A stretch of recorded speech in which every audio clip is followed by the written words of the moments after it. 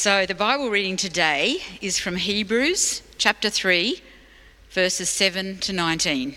I'm reading from the NIV version.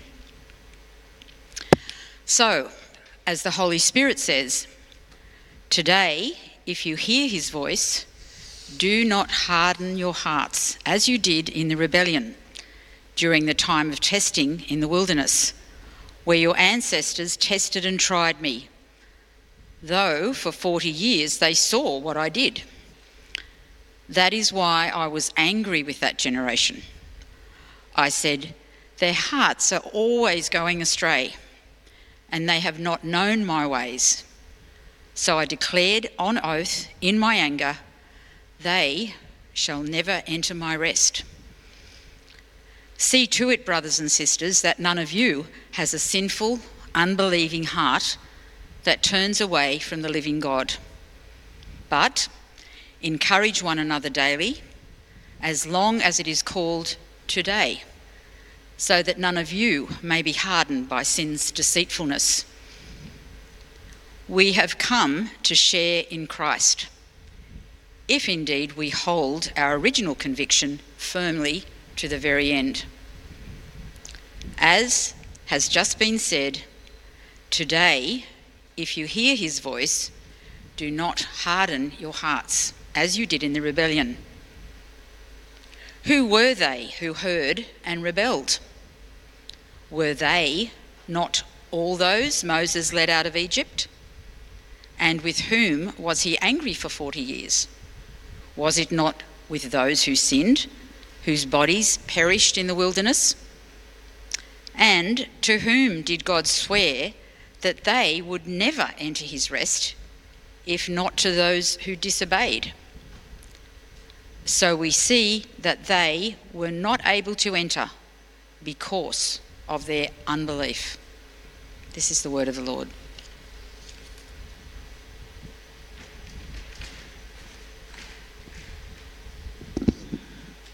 Thank you, Liz, for that reading. It's good to see you this morning. I just want to say that again. It is very good to see you this morning. My name is Jonathan. If we haven't met, I'd love to meet you later. I have the privilege of serving as one of the pastors here at WDBC. And a special welcome to you this morning as we journey through the book of Hebrews. A special welcome as well to those who are joining us online. I encourage you, if you have a Bible, to pull it out. You're going to want to have the text open in front of you as we go through God's Word together this morning. I trust you'll find it to be an enriching experience. That is exactly indeed what I had this week, an enriching experience. It was a cultural experience. Our executive pastor, Chris Cullen, invited me out to test cricket. Not to test cricket, but test cricket, which is apparently another variation of this great sport. It's the Ashes test. We were in Sydney, and it was a wonderful experience. I felt like, as I told someone later, I took two steps forward, two steps closer to becoming a genuine Aussie. I don't know if I'll ever get there, but I'm just that little bit closer after going to test match cricket on Wednesday of this week. Not the best day to go, but it was a good day all around. Great company and a great chance to just observe and see why Australians love the sport, and moreover, how they act when they watch the sport. That was really intriguing and fascinating to me.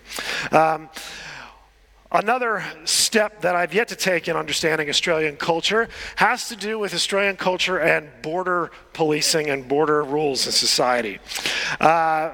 Cricket was not the only sport that made headlines this week. Australian tennis made headlines this week. You maybe have heard about the detainment, are we calling it a detainment, of the Serbian number one men's player, Djokovic.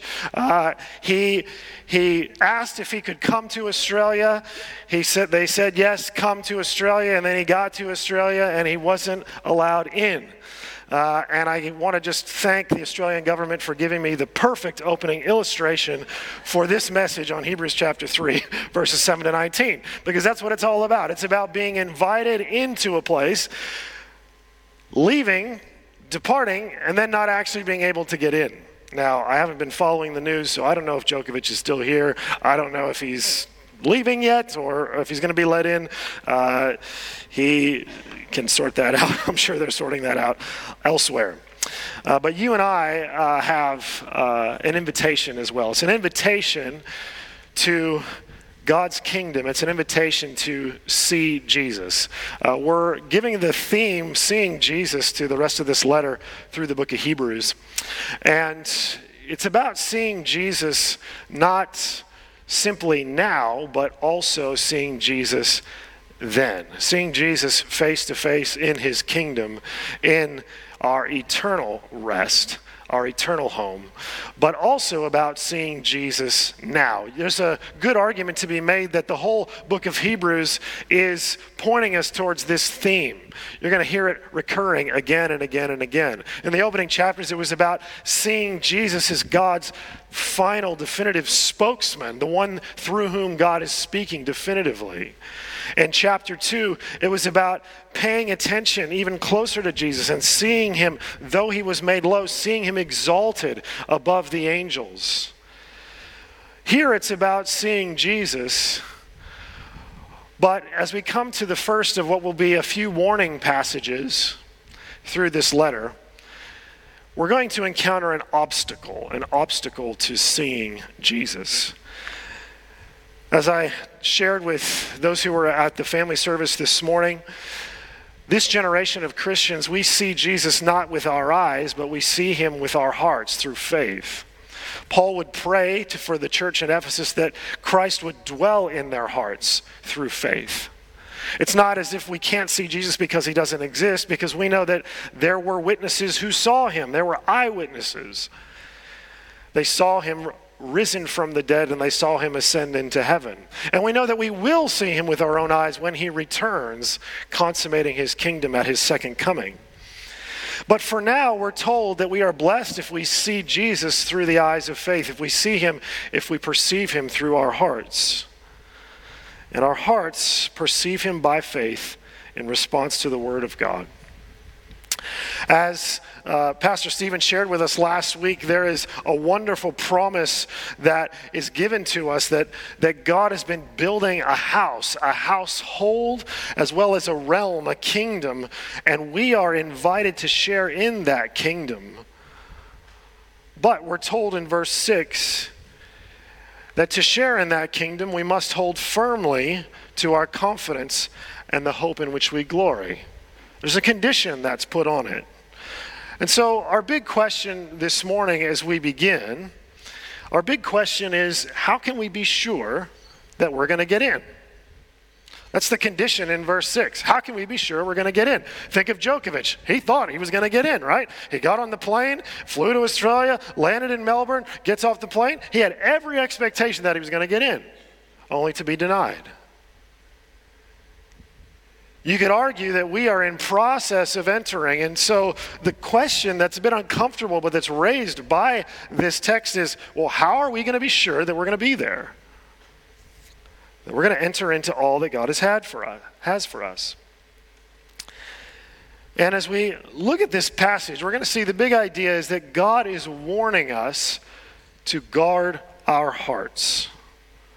You see, if there is any question about whether we get in, it's not on God's part. There's no question about the invitation. There's no question that the way has been prepared. There's no question that Christ's death is sufficient to forgive us of our sins. There's no question about the reality of the resurrection life and the glory that is to come. All of that is on offer. The only real question is, will we persevere in our trust?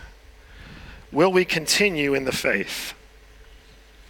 The big idea this morning is that God warns us to guard our hearts. This text is really a warning through a negative example. So he's going to look to the wilderness generation and say, look what they did. Don't do that.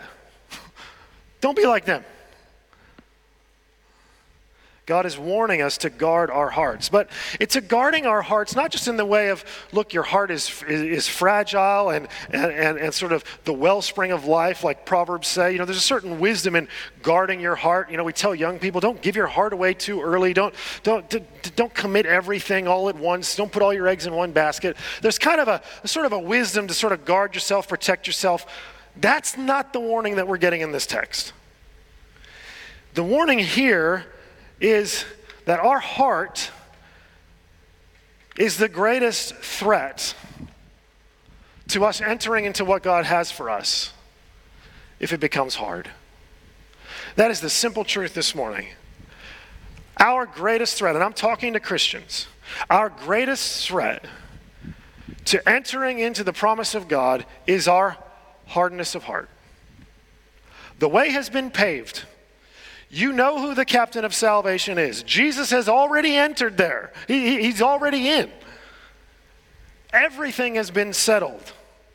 The only threat really remaining for those who believe is that we will become faithless. That is the only threat. We're going to see this morning it comes through a hard heart. That's the simple truth. I know a lot of us go through seasons of doubt and we wonder, is God really good? Is God going to come through on his promise? And there's mercy for those who doubt. There's mercy for those who are wondering and exploring and still investigating God and his character. What there is not mercy for is for those who turn away in faithlessness, who in hard-hearted rebellion spurn the living God. And the writer to the Hebrews is speaking to Christians just like I'm speaking to Christians today. Now, if you don't know Christ, if you're not a Christian, your biggest threat is the wrath of God that's over you right now. If you don't know Christ, your biggest threat is simply that you don't know him and that you are not forgiven. You have not been pardoned. You have not been freed from your sins. You are still in captivity. You have not been born again. If you don't know Christ, those are your threats. If you do know Christ and you've entered into this family, you've entered in, you've been adopted, you've tasted of the Spirit, you've heard the voice of God, you've accepted what Christ has given to you. If that's you this morning, the only real threat left is that you will spurn him through hardness of heart. Or to put it another way, that your heart will become so calloused that it becomes unable to perceive Jesus. You will stop seeing Jesus because your heart will calcify and will become hard in a state that is not receiving him. That's the simple truth. Just by way of overview, this text falls neatly into three parts. You're going to hear the Spirit's warning in verses 7 to 11. That's from a quote from Psalm 95. Next, you're going to hear the author's warning or the speaker's warning in verses 12 to 15. And finally, an opportunity for the hearers, for you and I, to respond in verses 16 to 19. That's sort of how the text falls out if you're looking at it in your Bible. In terms of our context, I just want to share a few things with you. We already talked about verse 6. Verse 6 introduces this idea that we are God's household, but there's this small word if. If indeed we finish. If indeed we hold firmly to our confidence and the hope in which we glory. And so we need to understand that the context that this warning comes in is to those who the writer is already comfortable saying are part of God's house. The tone of this warning is one of deliberate reflection. It's meant to drive us to a sober reckoning and a pondering.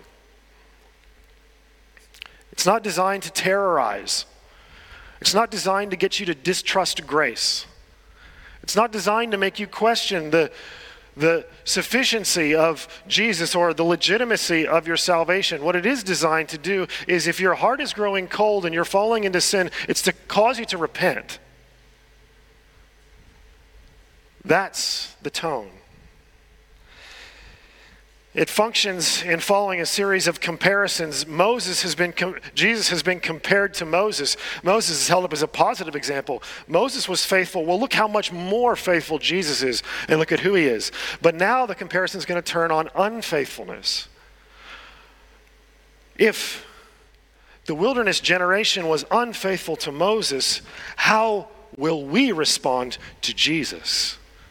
It's about comparisons and contrasts, and it invites us to say, I'm not going to be like that. The whole purpose of this is to prevent error.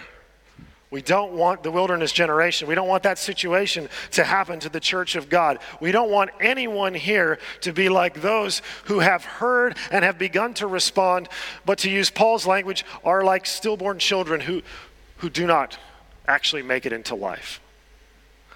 Or to use the language of this text, who fall in the journey. Finally, there's two passages I encourage you to write down if you're really interested in digging into this message and want to understand what's going on in Hebrews 3. You need to get your head around Psalm 95 and Numbers chapter 14, because these are in the forefront. Well, Psalm 95 is the basis of much of this text, but Numbers 14 is also a key passage. We're going to look at that a little bit later. The title of this message is very simple, is Beware a Hard Heart.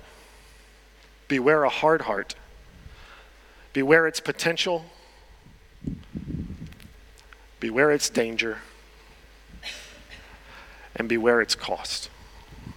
Beware a hard heart. Beware its potential. Beware its danger. And beware its cost. Let's pray as we ask God's help. Father in heaven, would you just anoint my lips this morning to speak the words that you give through your Holy Spirit. Lord, we pray that you would still our hearts long enough to hear and to receive the things that you would communicate to us through the Spirit. Father, we have heard the call of Christ to abandon this world, to come into the kingdom. We have repented and we've turned and we've begun walking in the way of discipleship. But Lord, we need to continue. We need to follow in Jesus' footsteps. So Lord, would you help us today? May we be strengthened by grace. May we be encouraged and grounded in the cross and in the resurrection and our future certain hope. In his name we pray. Amen.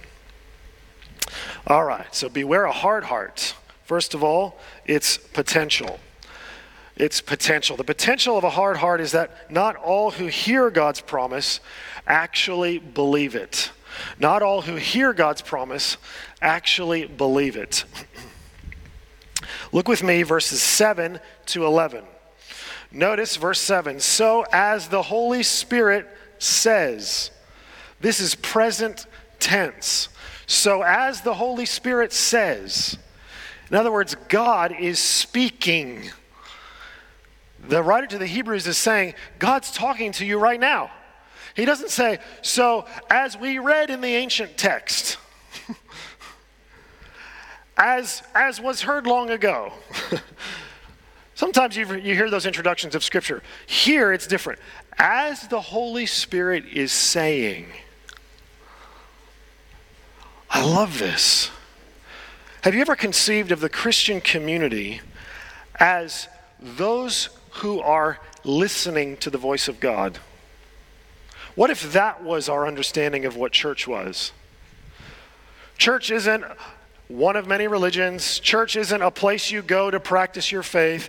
Church isn't even simply those who love Jesus, as beautiful as that is. But what if we conceived of church as those who are collectively listening to the voice of God? It's actually probably closer to the true definition of the word church. The word church means the assembly, the gathering. You gather for the purpose of a hearing. These are people that God has gathered together. Our understanding when we meet together is that we are in tune to the voice of God. And I cannot tell you how important that is in our day and age. In our day and age, we are inundated with voices. Voice after voice after voice after voice. Every person is given a megaphone. Every person has a social media account virtually these days. We have multiple social media platforms. You can communicate through TikTok videos, through Instagram photos. You can communicate through Facebook. Some of you are not into that as much anymore. All these voices are communicating. And let me tell you what's happening as a society. As we become inundated more and more and more with different voices, you know what we're learning to do? Tune them out.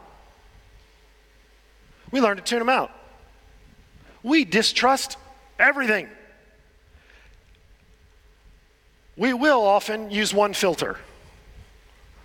It's the one between our ears. How does that seem to me? If I like it, I'll listen to it.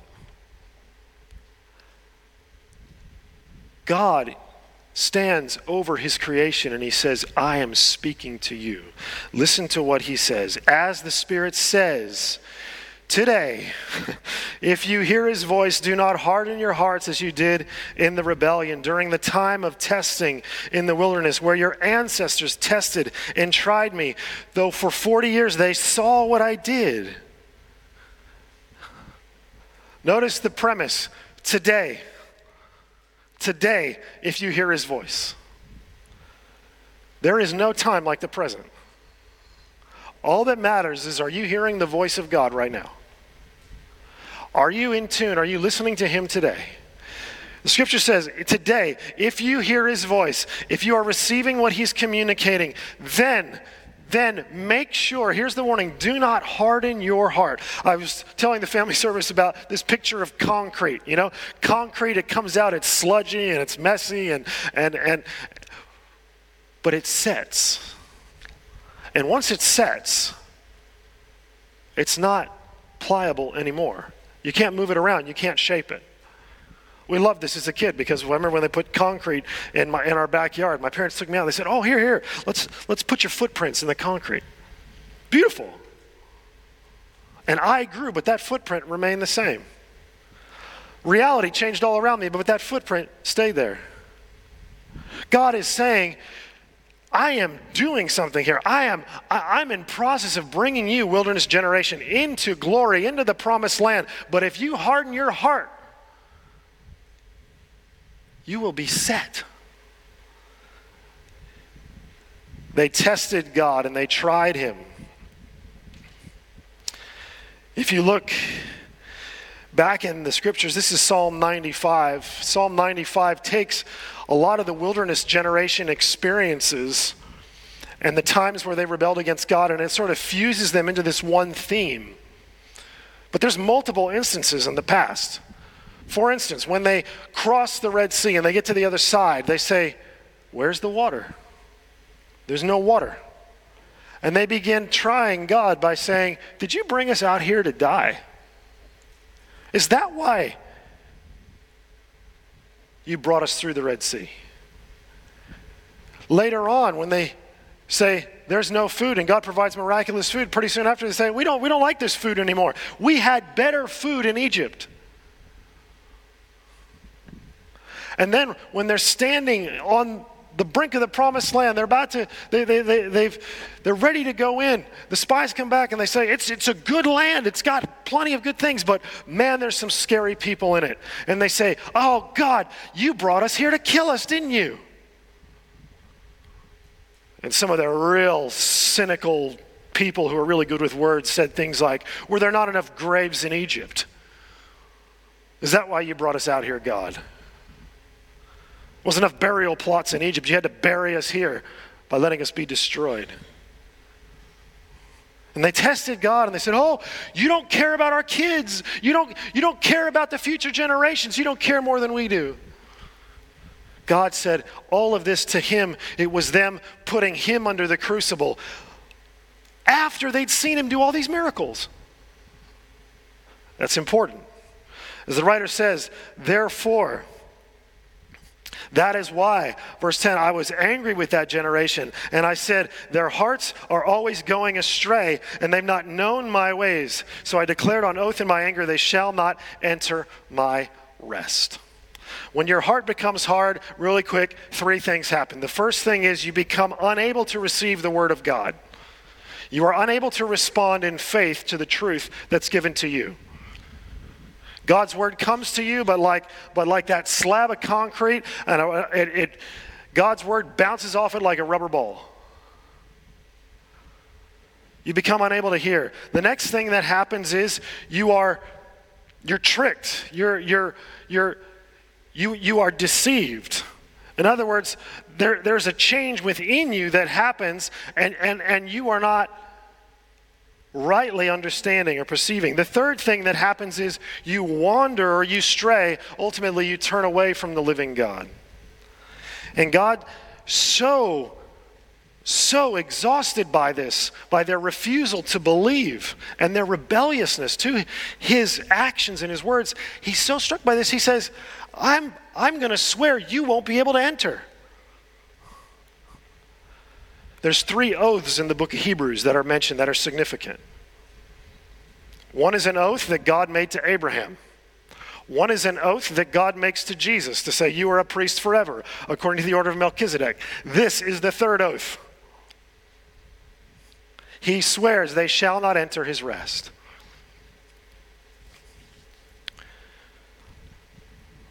This is looking back at the wilderness generation. Let me tell you what this means for us. We need to beware the potential of a hard heart because God's promise is received when it's believed.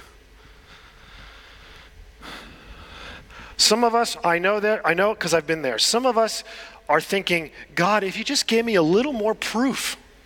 God, I just want to see a little bit more. God, do something miraculous today so that I can continue following you. And while God sometimes mercifully answers those prayers, that is never meant to be the state of your relationship with him. One where you set out the hoops for God and you say, God, I'll trust you if you do this, this, this, and this. God, I'll do this if you go A, B, C, D for me. That's never meant to be the state of our relationship with the Lord.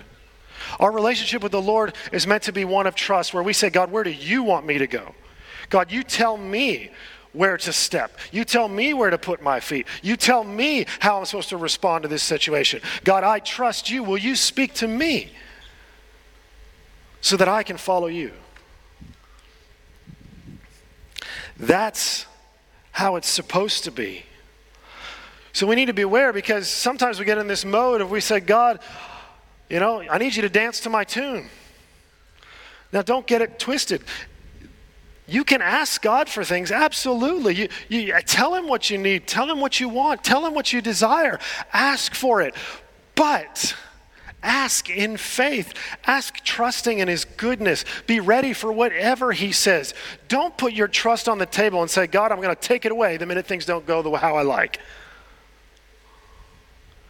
Because that posture will leave you with a hardened heart. And so God is saying, you need to know this is the potential. And do you know the sad irony with that wilderness generation? Terribly sad. God was calling them to worship, and Pharaoh wouldn't let them go. And God did all these things, showed all these plagues, all these signs and everything to Pharaoh, and Pharaoh hardened his heart. He said, I won't believe. And that's exactly where these people ended up. They ended up the same place that Pharaoh did, with a hard heart. It can happen. He's not writing this about the Egyptians. He's writing this about the same people that he delivered. The same people who ate the Passover. The same people who ate the manna. The same people who drank the water from the rock. That's the ones he's talking to. Secondly, we need to beware of the danger of a hard heart. Excuse me. Get a bit agitated. Verses 12 to 15. Beware the danger of a hard heart. We see, and we mentioned this already, a hard heart acts in unbelief. Brothers and sisters, sorry. Thank you.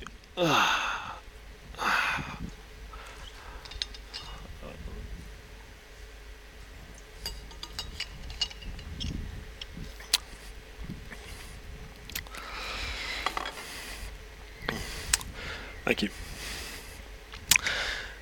See to it, brothers and sisters, that none of you has a sinful, unbelieving heart that turns away from the living God. This is the command portion. This is the part of the scripture where the hearer is the author is addressing the audience. And he's saying, okay, this is what God has said in the past. Let me tell you now what we're to do about it. Literally, it's watch out, see to it, be careful. Think of the yellow, the yellow caution sign, the yellow danger sign. See to it, none of you has a sinful, unbelieving heart that turns away from the living God. We talked about those three effects of a hard heart. But encourage one another as long as it is called today, so that none of you may be hardened by sin's deceitfulness. We mentioned this. Sin tricks us into thinking that what is bad is actually good. Sin tricks us into thinking what is bad is actually good. And that is a way that our heart gets deceived and tricked. And you know this. Some of you have been walking with Christ for a very long time. And you're saying, why is that sin still tempting me? Why am I going back to that? You know the freedom that Christ has given you. But the call of sin just continues and continues. And it's saying, no, this is good. This is good.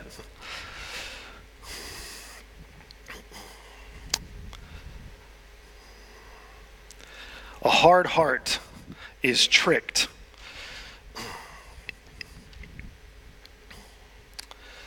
But we have come to share in Christ.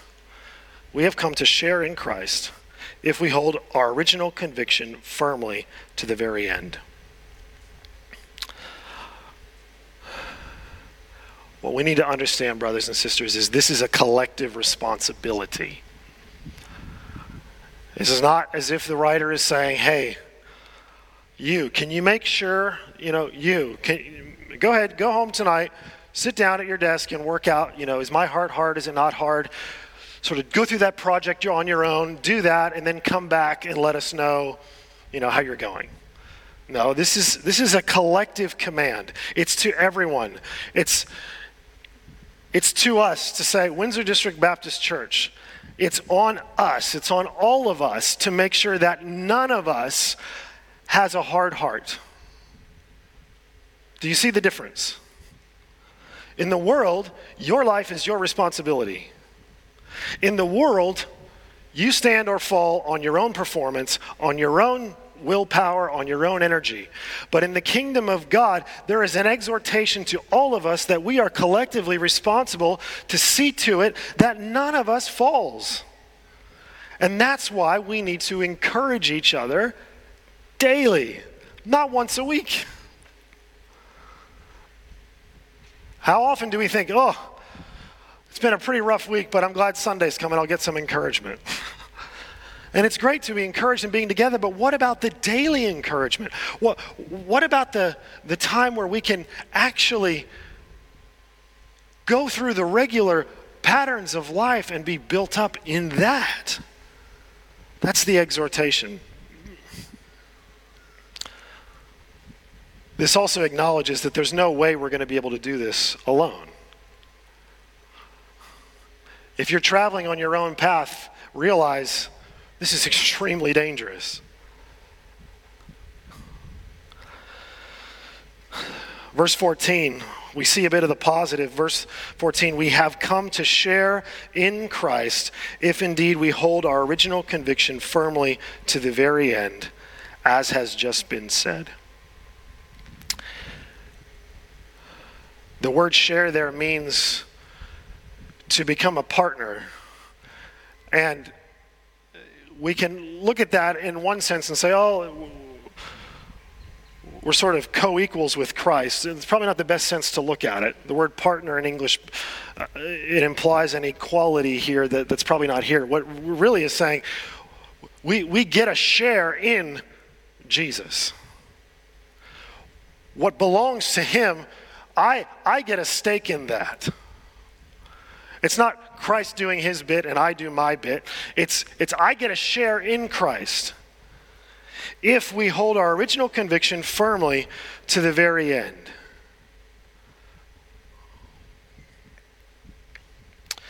A hard heart acts in unbelief. It doesn't rest in what God has said. It relies on its self. It falls victim to the individual analysis. It's like Eve in the garden saying, well, the tree looks pretty good. That looks like desirable fruit. I know God said that, but I'm going to do this anyway. It's like Adam in the garden saying, I know God said that we weren't to eat of this and that we're going to die, but she's my wife, and I you know what? I think it's better for me that I eat the fruit. It's that level of calculus that's going on.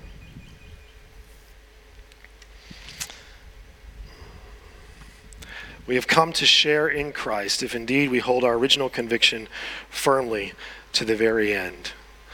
We asked this question earlier: what encourages you to keep trusting the Lord? Who has encouraged you in your life to keep trusting the Lord? We need to know these things if we're going to live them out. So the danger of a hard heart is that it acts in unbelief, but ultimately a hard heart turns away from the living God. I mentioned earlier that Paul prays in Ephesians chapter 4 that Christ would dwell in the hearts of the church through faith.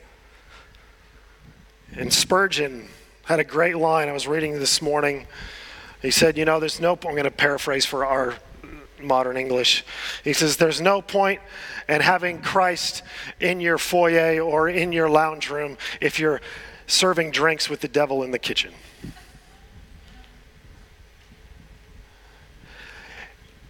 If your heart becomes hard, if my heart becomes hard, we effectively are not just closing ourselves off, we're turning Christ out.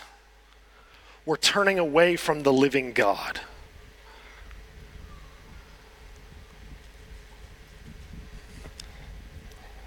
It's a scary thought.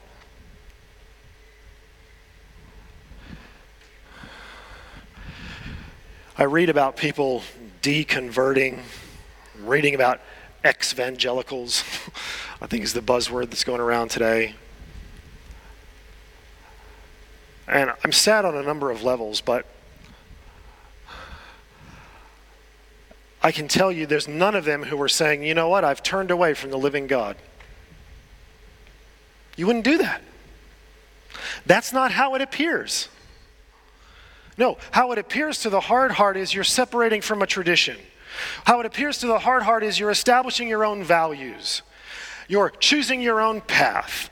You're improving upon the foundation that somebody has given to you. That's how it sounds to the hard heart. But in God's eyes, you are pushing away the very author of life. You're saying, God, be gone. And it's a scary thought. A hard heart will keep you from seeing Jesus now, and it will keep you from seeing Jesus in eternity. And so finally we come to the end, the cost. Beware the cost of a hard heart. Unbelief makes us forfeit our share in Christ. That's the cost of a hard heart. Verses 15 to 19. As has just been said, today, if you hear his voice, do not harden your hearts as you did in the rebellion. And then the writer or the speaker is going to hit them with a series of questions and is designed to prompt them to respond. And I want you to think about what it would mean to answer these questions. As you hear these questions, I want you to answer them for yourself. Who were they who heard and rebelled?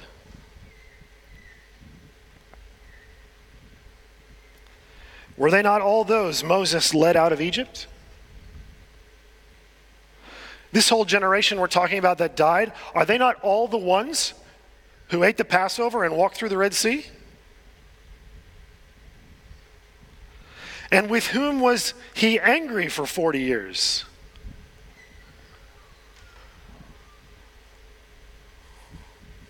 Who was God angry at?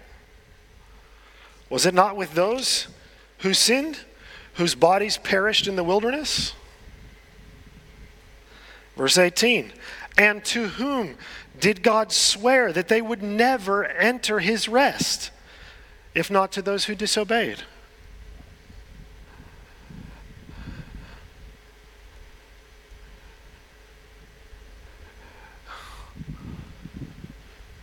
Guys, these aren't fairy stories. These are people. These are people who witnessed some crazy things. And in the end, it wasn't enough.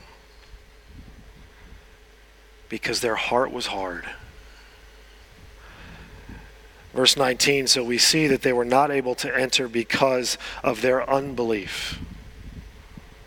I talked in the opening about how this is a comparison and a contrast. You say, Moses was faithful. Look at Jesus. He's even more faithful, and he's not a servant in the house. He's a son in the house. And then here, well, if Moses was faithful, the wilderness generation was unfaithful. Jesus is really faithful, and then who are we going to be? We have that choice. Are we going to be the unfaithful, or are we going to be the faithful?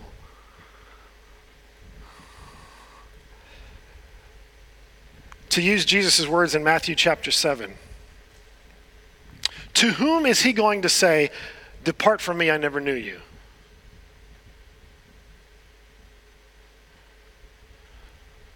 To whom is he going to say, away from me, evildoer?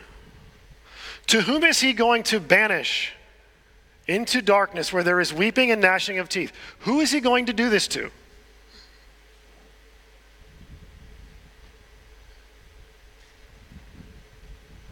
Is it going to be us? Is it going to be you? Is it going to be me?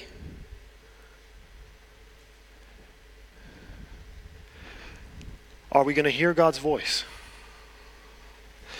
God initiates this warning.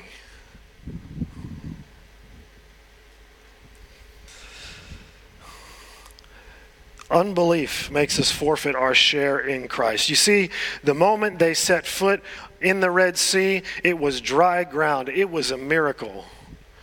The moment that they ate the Passover and they put the blood on the door, the angel of death, it skipped over them. They missed the plague. They missed the death of the firstborn. The moment they got into the wilderness and Moses, first he speaks to the rock. Later on he would strike it, but first he speaks to the rock. He strikes the rock and the water comes out. They're drinking that water. All of this happened to them. And they actually get to the promised land and they send the spies out, one from each tribe, to spy out this place that God has sent them. And they get on the edge of the promised land. They're right there, literally right there. And the spies come back and Moses says, give us a report. Tell us what you saw. Tell us about this thing that God has promised. And 10 of the 12 were afraid. They said, yeah, it's good, but oh boy, we're like little grasshoppers to those people in there. There's no way we could survive. There's no way we could get in there.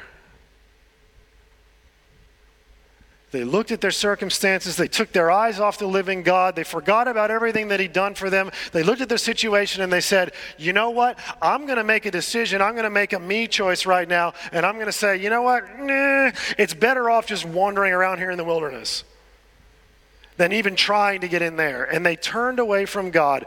And God said, for every day that you had of checking out the land, for every day, and they spent 40 days spying out the land. God said, for every day that you scoped out all that I had promised you and turned away, for every day of that is a year that you will wander. And they wandered 40 years until they all died. Only 2 got in. You know who they were, most of you? Caleb and Joshua. Caleb and Joshua. And you know what they said? They said, God is with us. When they came back and gave the report, they held firm the confidence that they had. Exactly what the writer of Hebrews is saying in 3 verse 6. The same confidence they had when they stepped into the Red Sea is the same confidence they had as they spied out the promised land. They remained steadfast in their hearts. Christian, we need to remain steadfast in our hearts. Otherwise, all this meaningless.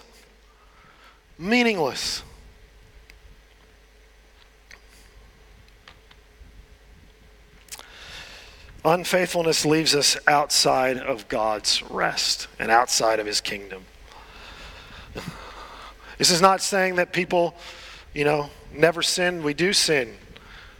But hearts that are steeped in sin and cling to sin are letting go of Christ. They're forfeiting the rest that he has. So beware a hard heart. We all have the potential to have a hard heart. We need to keep listening to God's voice. There is danger in having a hard heart, and there's an ultimate cost in having that hard heart. But I want to talk for a moment just about the remedy. How do we keep our hearts soft? How do we keep our hearts sort of pliable and fresh and listening and responding to God? The first is to remember the one who called us.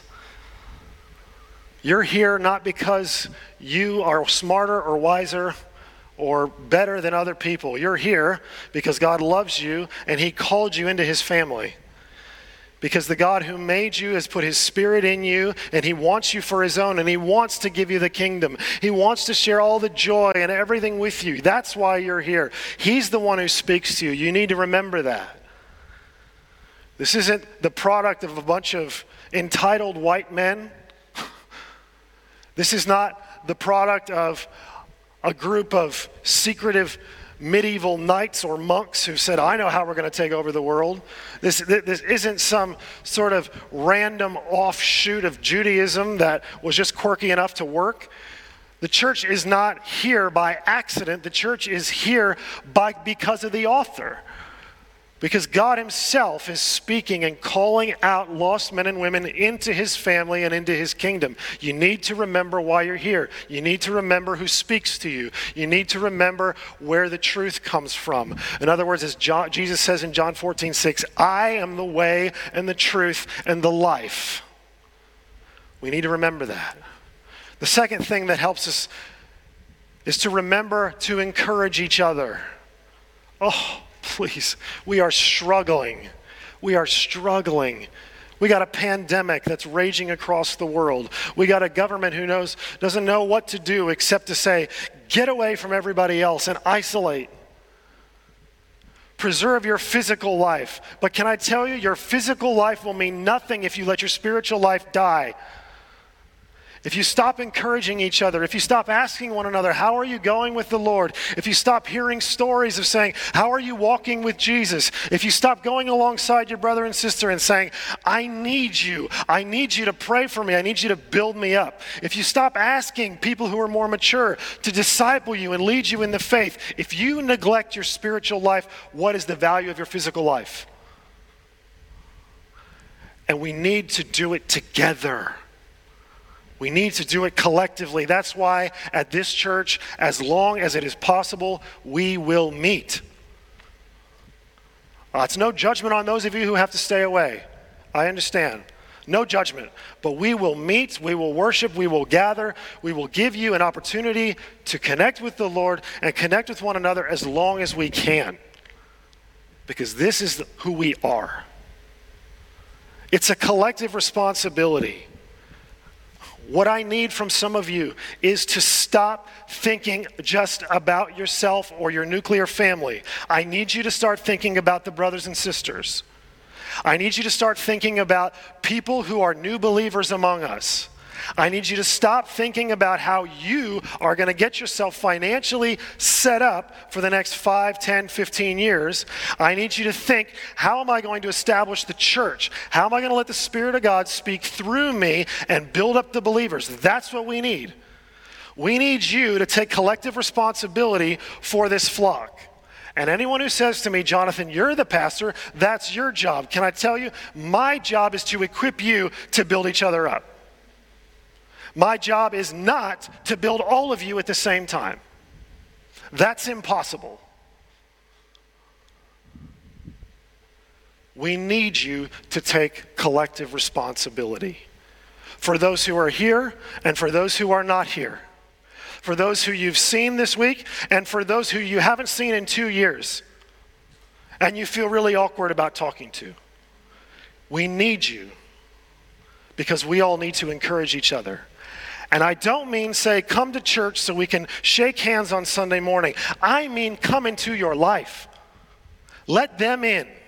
You go into their life. If you say, I don't know if they'll let me, ask yourself, are they a Christian? Okay, yes. Are you a Christian? Yes. Well, guess what? You're family. And on that basis, you go into their life. We need to do this.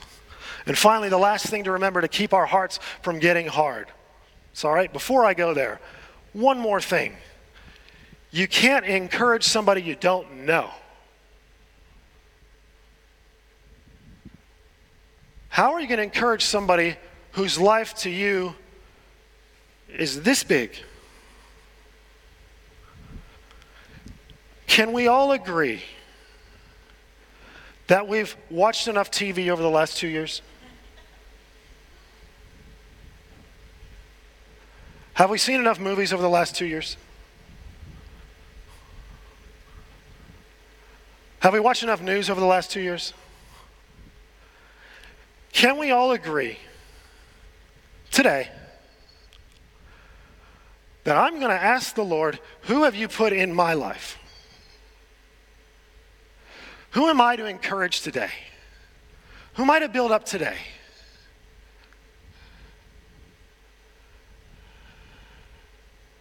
Folks, there is absolutely no point in going through the motions. It is futile. Let's live out the truth. Let's live it from our hearts. Let's live it in sincerity. Let's live it when it's uncomfortable.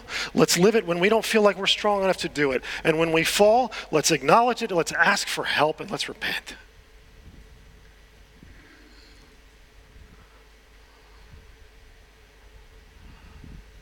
Finally, remember, not only remember who's speaking to you, not only remember our collective responsibility to encourage each other, but remember that starting is not the same as finishing. Starting is not the same as finishing. Now, some of you are going to say, are you trying to say that my salvation isn't secure? Salvation is entirely secure. Jesus Christ paid the debt. It's done. He knows who are his. I don't. He does, but I don't. Do you know? Can you name all those who are his? Probably not. Starting is not the same as finishing. Let's not confuse the two. Now, it's glorious to start. It's glorious to begin in the way of discipleship. To start means that you have been indwelt by the Holy Spirit. To start means that your sins have been forgiven. To start means that you've heard the voice of God and you're following Jesus Christ. That's what it means to start. To start means you're brought into fellowship and relationship with the church. To start means that you now see the world properly. You see it from God's eyes and not from your own eyes. To start means that you actually have the capacity to kill your sin, to let your sin die, and you don't have to give in to your desires all the time. All of that comes with starting. And you can experience abundant life now because, as Jesus said, the kingdom of God is here and it's at hand. But that's not the same as finishing. We're not staring face to face with Jesus yet. We're not glorified yet, I'll tell you that. We haven't seen the eradication of all unrighteousness yet. We haven't stopped crying yet. We haven't stopped suffering yet. We haven't experienced the fullness of the joy yet. The nations haven't experienced the healing yet. We are not all brought together in our diversity into perfect unity yet. That hasn't happened. Let's not pretend we're there. You see, what happens is we're so unprepared for the journey. We're so unprepared for the struggle. We write our theology to fit our hearts instead of receiving it from God. Our theology is from God that you begin and you belong to Him, but right now, if that faith doesn't persevere to the end, you're outside the rest. There is a glorious end, and you're not on your own to finish the race. That's the beautiful thing. God's not saying, great, I'll put you in the race. That's what Jesus died for. Now go ahead and run it yourself. No. God's saying, I will get you there, but you must follow. You must stay attuned. Stay with me. Starting is not finishing.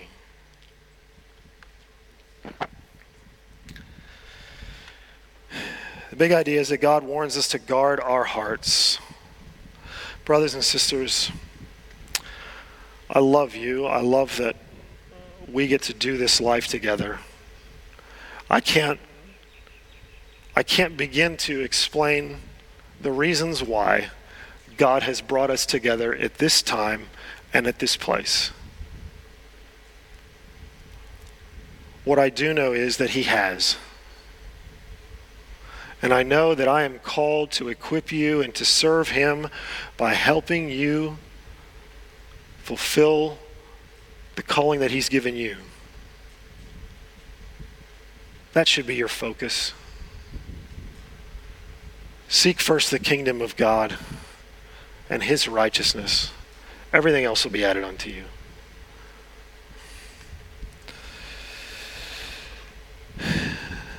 If you haven't seen Jesus in a while, I don't mean with your physical eyes. I mean if you are struggling in faith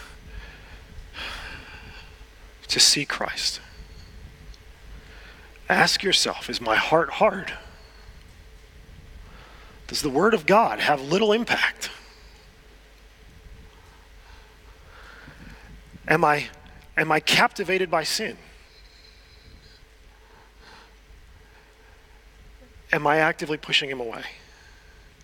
You won't see Jesus if you're doing those things. So what do you do? Number one, tell Him. It's not a mystery to Him, but there's something in you acknowledging before God where you're at. Number two, listen to the Spirit of God speak to you through His Word.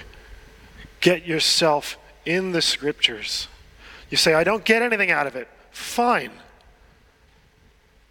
Somebody told me once, he said, the best way to have a quiet time, Jonathan, he said, start reading your Bible